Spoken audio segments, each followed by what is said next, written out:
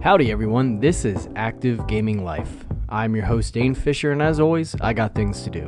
But I'm here with you for the next 2+ minutes to discuss everything gaming, old and new.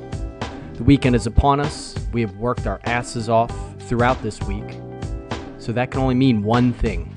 It is none other than Fast Forward Friday. Yes, that's right. It is the day in which I dawn upon you the things that I will be doing this weekend to pass the time until Monday, which will be my next time with you.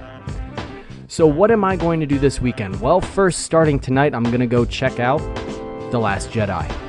Yep, my ride is almost here, so I have about 5 minutes left on this show, if that. So I gotta hurry up. In the gaming world, I'm going to continue to dive into Call of Duty World War II, try and hit that double XP weekend for Gun Game.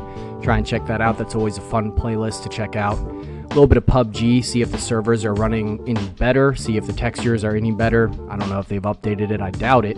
But even so, try and get my skill level set up for whatever reason for the final release, hopefully. That would be great, because I'm enjoying the hell out of that game.